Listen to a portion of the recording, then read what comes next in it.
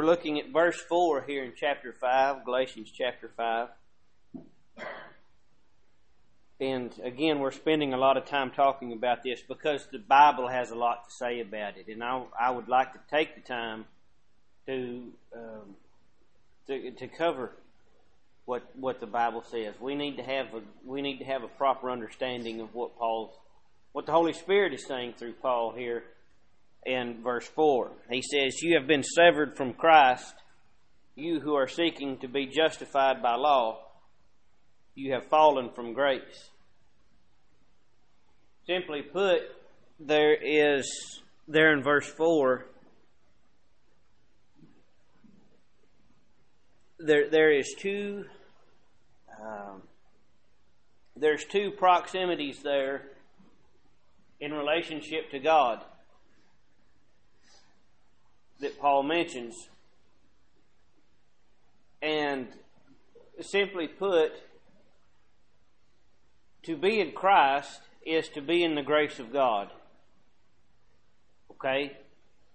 To be in Christ is to be in the presence of God, inside of His grace. And if you're not standing in that point, wherever you are in a lesser place, a lower place. Okay? You are not close to God. You are not in His presence.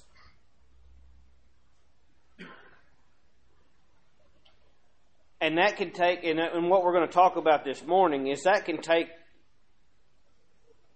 one of two or three places. You have, and we're going to look in particular a lot of what the Hebrew writer has to say about this.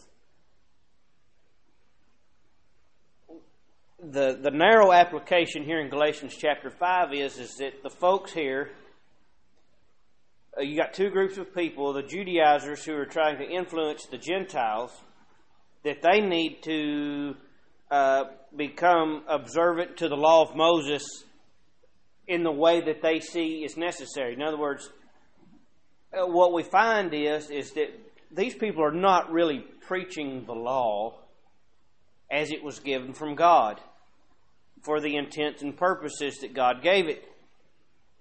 Really what's happening is they want these Gentiles to be observant to the law of Moses as they see it. And they want them to become like them, and then they can be saved. Then they can be a Christian. This is something in their own mind. This is something that they're not motivated by brotherly love. They're not motivated by concern for someone's spiritual welfare. They're motivated for other reasons. But the point is, however they're motivated, they're wrong. Okay? And this error has caused them to put themselves in a situation and cause them to influence others to be in a situation where they are in danger of being outside of the grace of God. Okay? In this case, it's about, I think there's another way to achieve the same outcome. In other words, what these Judaizers are telling these Gentiles is that you need to do what we say, but the end game is the same. Okay? They are teaching them in such a way as to suggest to them that if you do what we're saying, you will enjoy the grace of God. And that's wrong. Paul is saying you're wrong. There is no other way to be inside of the grace of God except by the way prescribed by Jesus Christ Himself. But that is precisely what's happening here. They are being told that you can have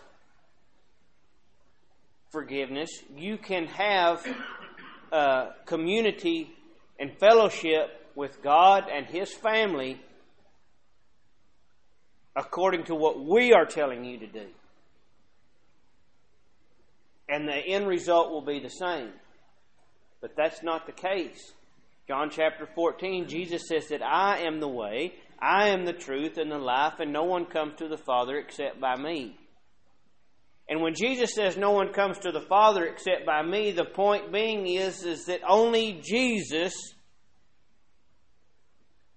can set forth the terms that provide for our redemption and for our adoption into God's family. Remember what we read there in Galatians chapter 3 and chapter 4.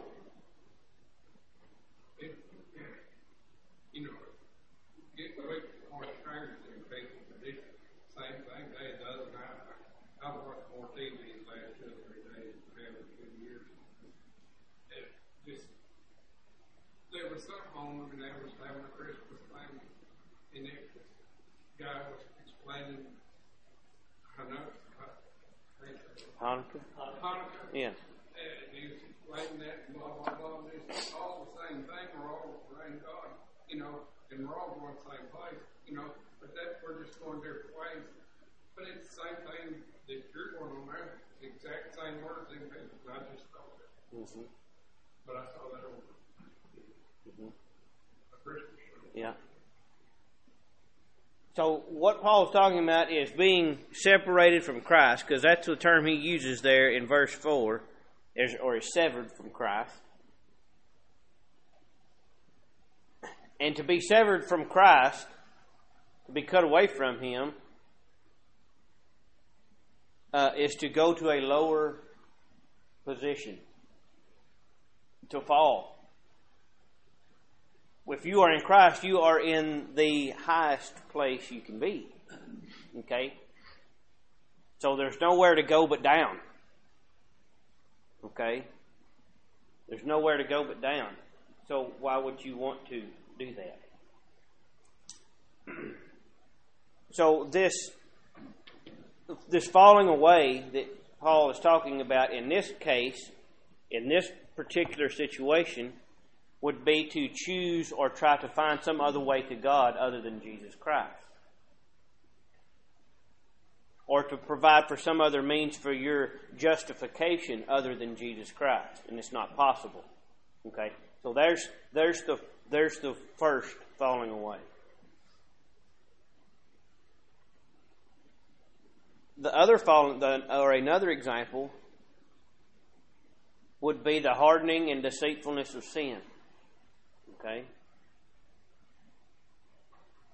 To be entangled in sin so as to have your heart completely hardened against repentance. Okay? This is also possible.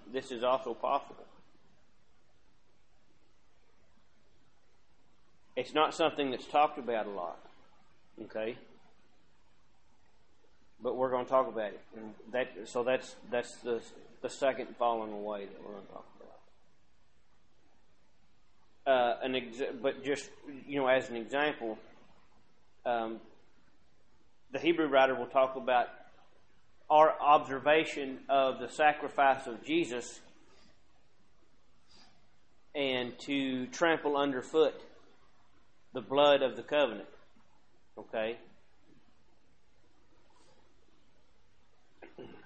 And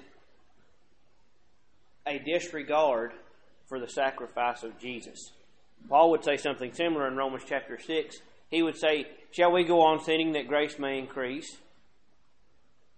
May it never be. We have died to sin. How can we live in it any longer?" Okay? This would be a disregard for the grace of God. In that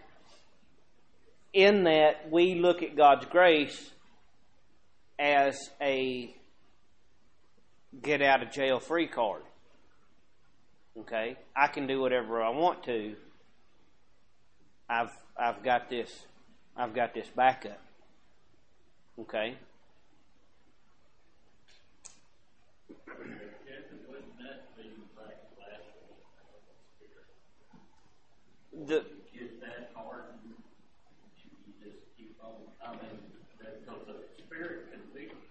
Mm-hmm. To blaspheme the Holy Spirit would be to disregard the testimony of the Holy Spirit. When Jesus encountered the Pharisees and the Sadducees and the scribes, and he would perform a miracle. The miracle itself is what? It's a testimony by the Holy Spirit that the things that Jesus said are true. The miracles performed by Jesus Christ by the power of the Holy Spirit, God had given him the Spirit without measure. And to disregard that as something other than the working of God would be to blaspheme the Holy Spirit, to disregard the testimony, the clear evidence, the testimony. If Jesus says, I'm the Son of God, and then he performs some miracle that substantiates what he says, to disregard that as something less would be to blaspheme or disregard the testimony of the Holy Spirit. In other words, the Holy Spirit has revealed to you that I am the Son of God. And you are disregarding that. And if you disregard the fact that I'm the Son of God, then you don't have any hope. If you disregard that I am the Son of God, just be Jesus, then you don't have any hope, because I am the only hope.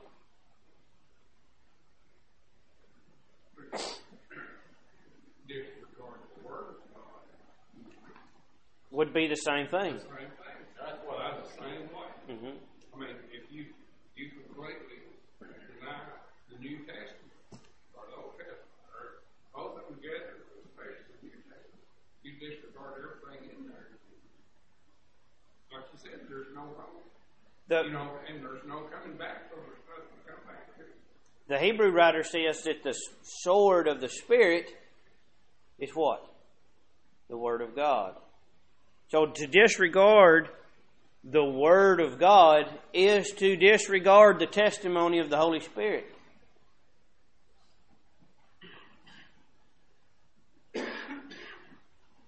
And thus to blaspheme against it. Then there's no forgiveness. You don't have the same. That's what we're going to talk about here in a minute. This falling away, I want to make this clear. This falling away is not the same thing as the child of God who is struggling against the flesh and is in the process, Galatians chapter 3, of crucifying the flesh. That's not something that just happens. Okay? As we come into Christ and as we grow in Christ, as we grow in the knowledge of the grace of our Lord Jesus Christ, that's what Peter wrote. This is the sanctification by the Holy Spirit. The indwelling gift of the Holy Spirit is our aid in the mortification of the flesh. We are learning, we are growing to put aside the deeds of the flesh. And we struggle against that. But that maturation process includes that struggle against the flesh. We struggle with sin.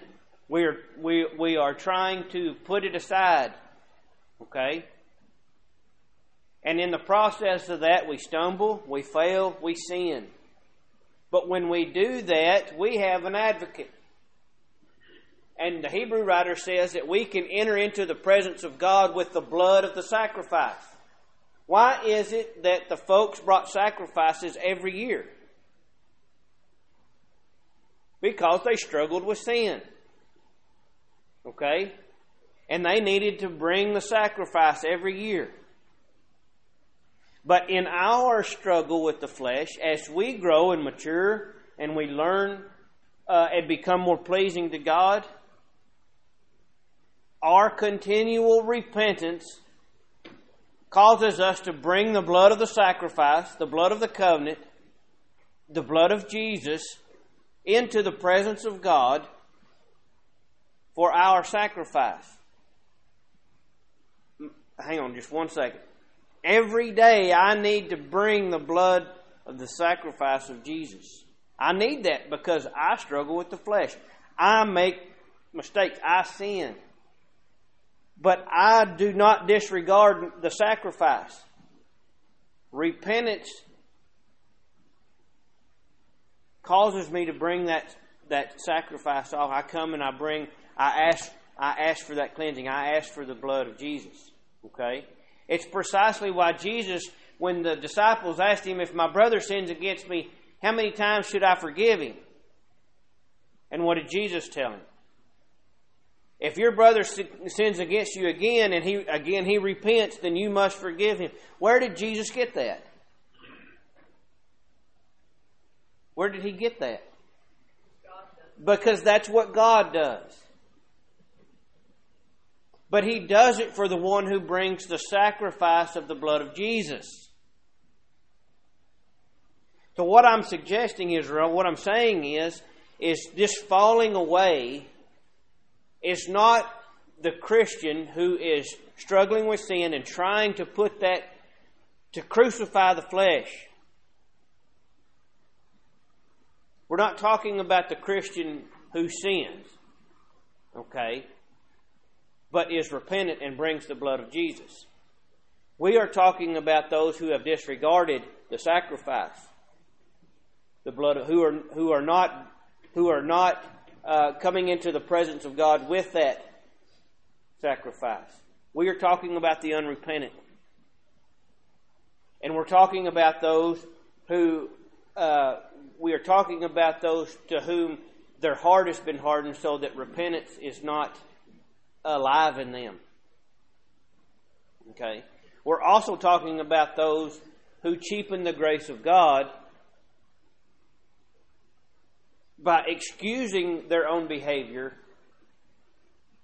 instead of recognizing their behavior and coming and asking for the cleansing in Jesus.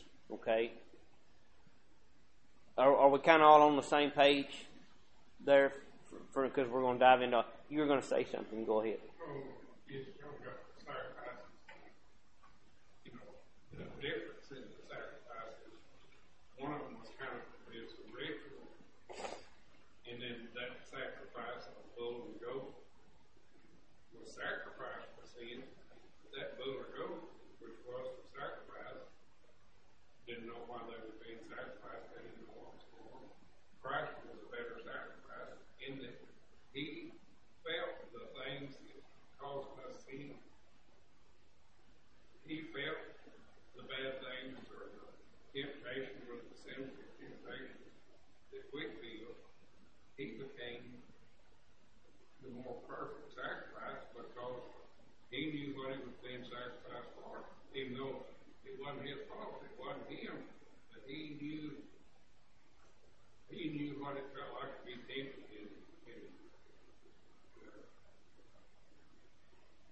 And He knew how hard it was. And being the perfect sacrifice means that His sacrifice for us, the benefits of that sacrifice are perpetual. Yeah, and that took away from wanting that every year thing. Right. The benefit of Christ's sacrifice is perpetual. There's nothing else to be done. There's nothing better. Either Christ is your sacrifice or He's not. There is no other way that results in the same benefit. And here in Galatians chapter 5, the problem is that here's the gospel that's been preached, but there's another group saying out there, yes, but here's another way that's going to result in the same benefit. And there's not. So hold Galatians chapter 5 and let's go to Hebrews chapter 10.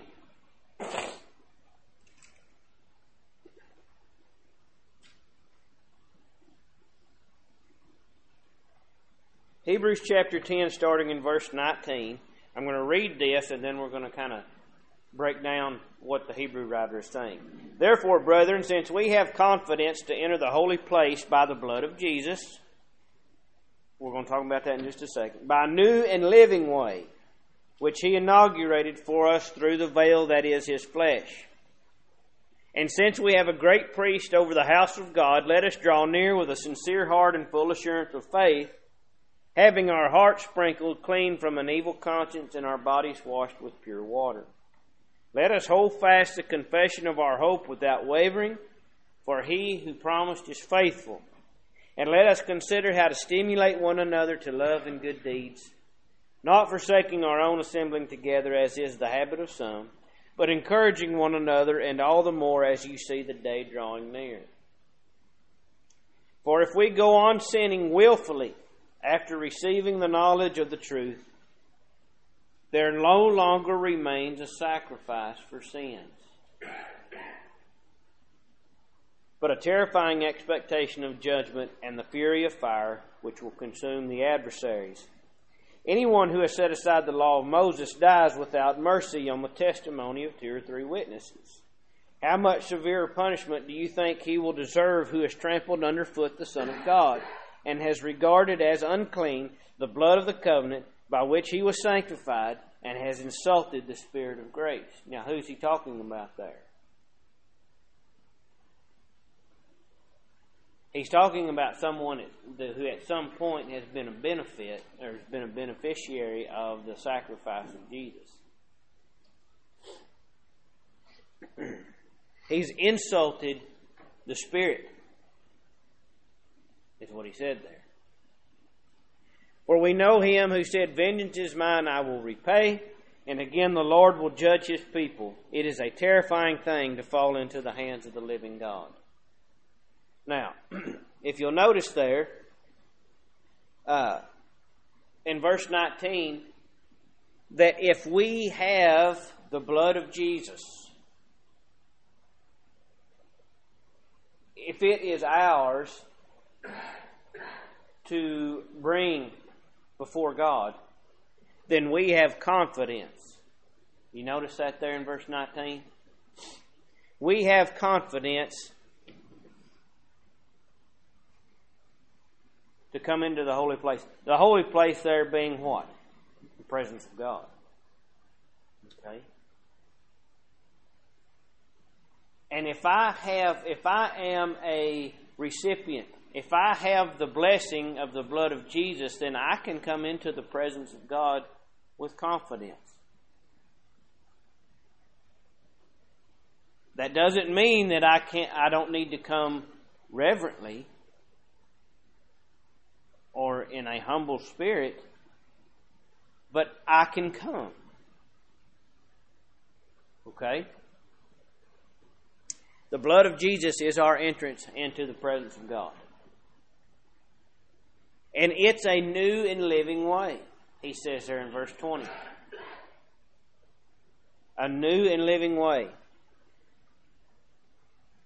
In other words, the old is gone. And what we're going to see is the distinction to be made between the old and the new is the fact that Jesus, this more perfect sacrifice, the blessings of that sacrifice are perpetual. Another sacrifice does not have to be made, because Christ's sacrifice was made, and the blessings of it, the benefits of it, are ongoing. Okay? And isn't that good? Because I'm going to need it. I need it today, and I'm going to need it tomorrow. Okay? Tomorrow I'm going to say something I shouldn't say. I'm going to think something I shouldn't think, and I'm going to do something I shouldn't do. I don't like that. It already upsets me. It upsets me that I know that about myself. But I'm struggling against it. I'm trying to do away with those things. What did we call that earlier in our study? When I'm trying to put aside the deeds of the flesh, what do we call that process? It's the sanctification by the Holy Spirit. Okay? But in the process of that, I'm going to sin. Okay? Because I wouldn't sin if it wasn't a struggle. But the New Testament clearly states that to put aside the deeds of the flesh is a struggle. Okay? But because it is that, I have an advocate before the Father perpetually. Okay? Read 1 John when you have a minute. Okay, so I need that. But His sacrifice is good from now on. Okay? And the blessings of that sacrifice are perpetual. It's a new and living way. The old way, the benefits of the old way were not thus. Okay? In 2 Corinthians chapter 5, starting in verse 17, Paul writes, "Therefore, if anyone is in Christ, he's a what? He's a new creature. The old things passed away. Behold, new things have come. Now all these things are from God, who reconciled us to Himself through Christ and gave us the ministry of reconciliation. Namely, that God was in Christ, reconciling the world to Himself, not counting their trespasses against them, and He has committed to us the word of reconciliation. Therefore, we are ambassadors for Christ, as though God were making an appeal through us. We beg you on behalf of Christ, be reconciled to God. He made Him who knew no sin to be sin on our behalf, so that we might become the righteousness of God in Him." So going back to Hebrews chapter 10, we have the blood of Jesus, and that benefit means that we can be in the holy place. We can be in the presence of God, and according to verse 20, we can draw near. It's verse 22. And he's going to remind them the Hebrew writer reminds them in Hebrews chapter 10 and verse 23, to hold fast the confession of your hope without wavering, for He who promised is faithful. In other words, God is not going to go back on His word. Okay? Dale, if you have the benefit of Christ's sacrifice, the perpetual benefit of Christ's sacrifice, and you come into His presence bringing that blood, offering it up to God, and saying, I need the benefit of this blood, He's going to do what? He's going to do what He said He'd do. That's what He says right there. He says in verse 23 that God is faithful. When we bring the blood of Jesus into the most holy, when we come into God's presence with the blood of Jesus, God is going to keep His word. And that's good news for somebody like me who needs that.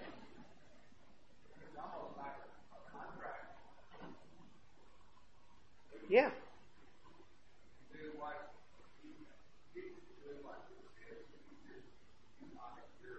Right. And our, for lack of a better phrase, our end of that bargain is the repentant heart that comes into the presence of God with the blood of Jesus. Isn't that what God wants? God desires what? A broken and contrite heart.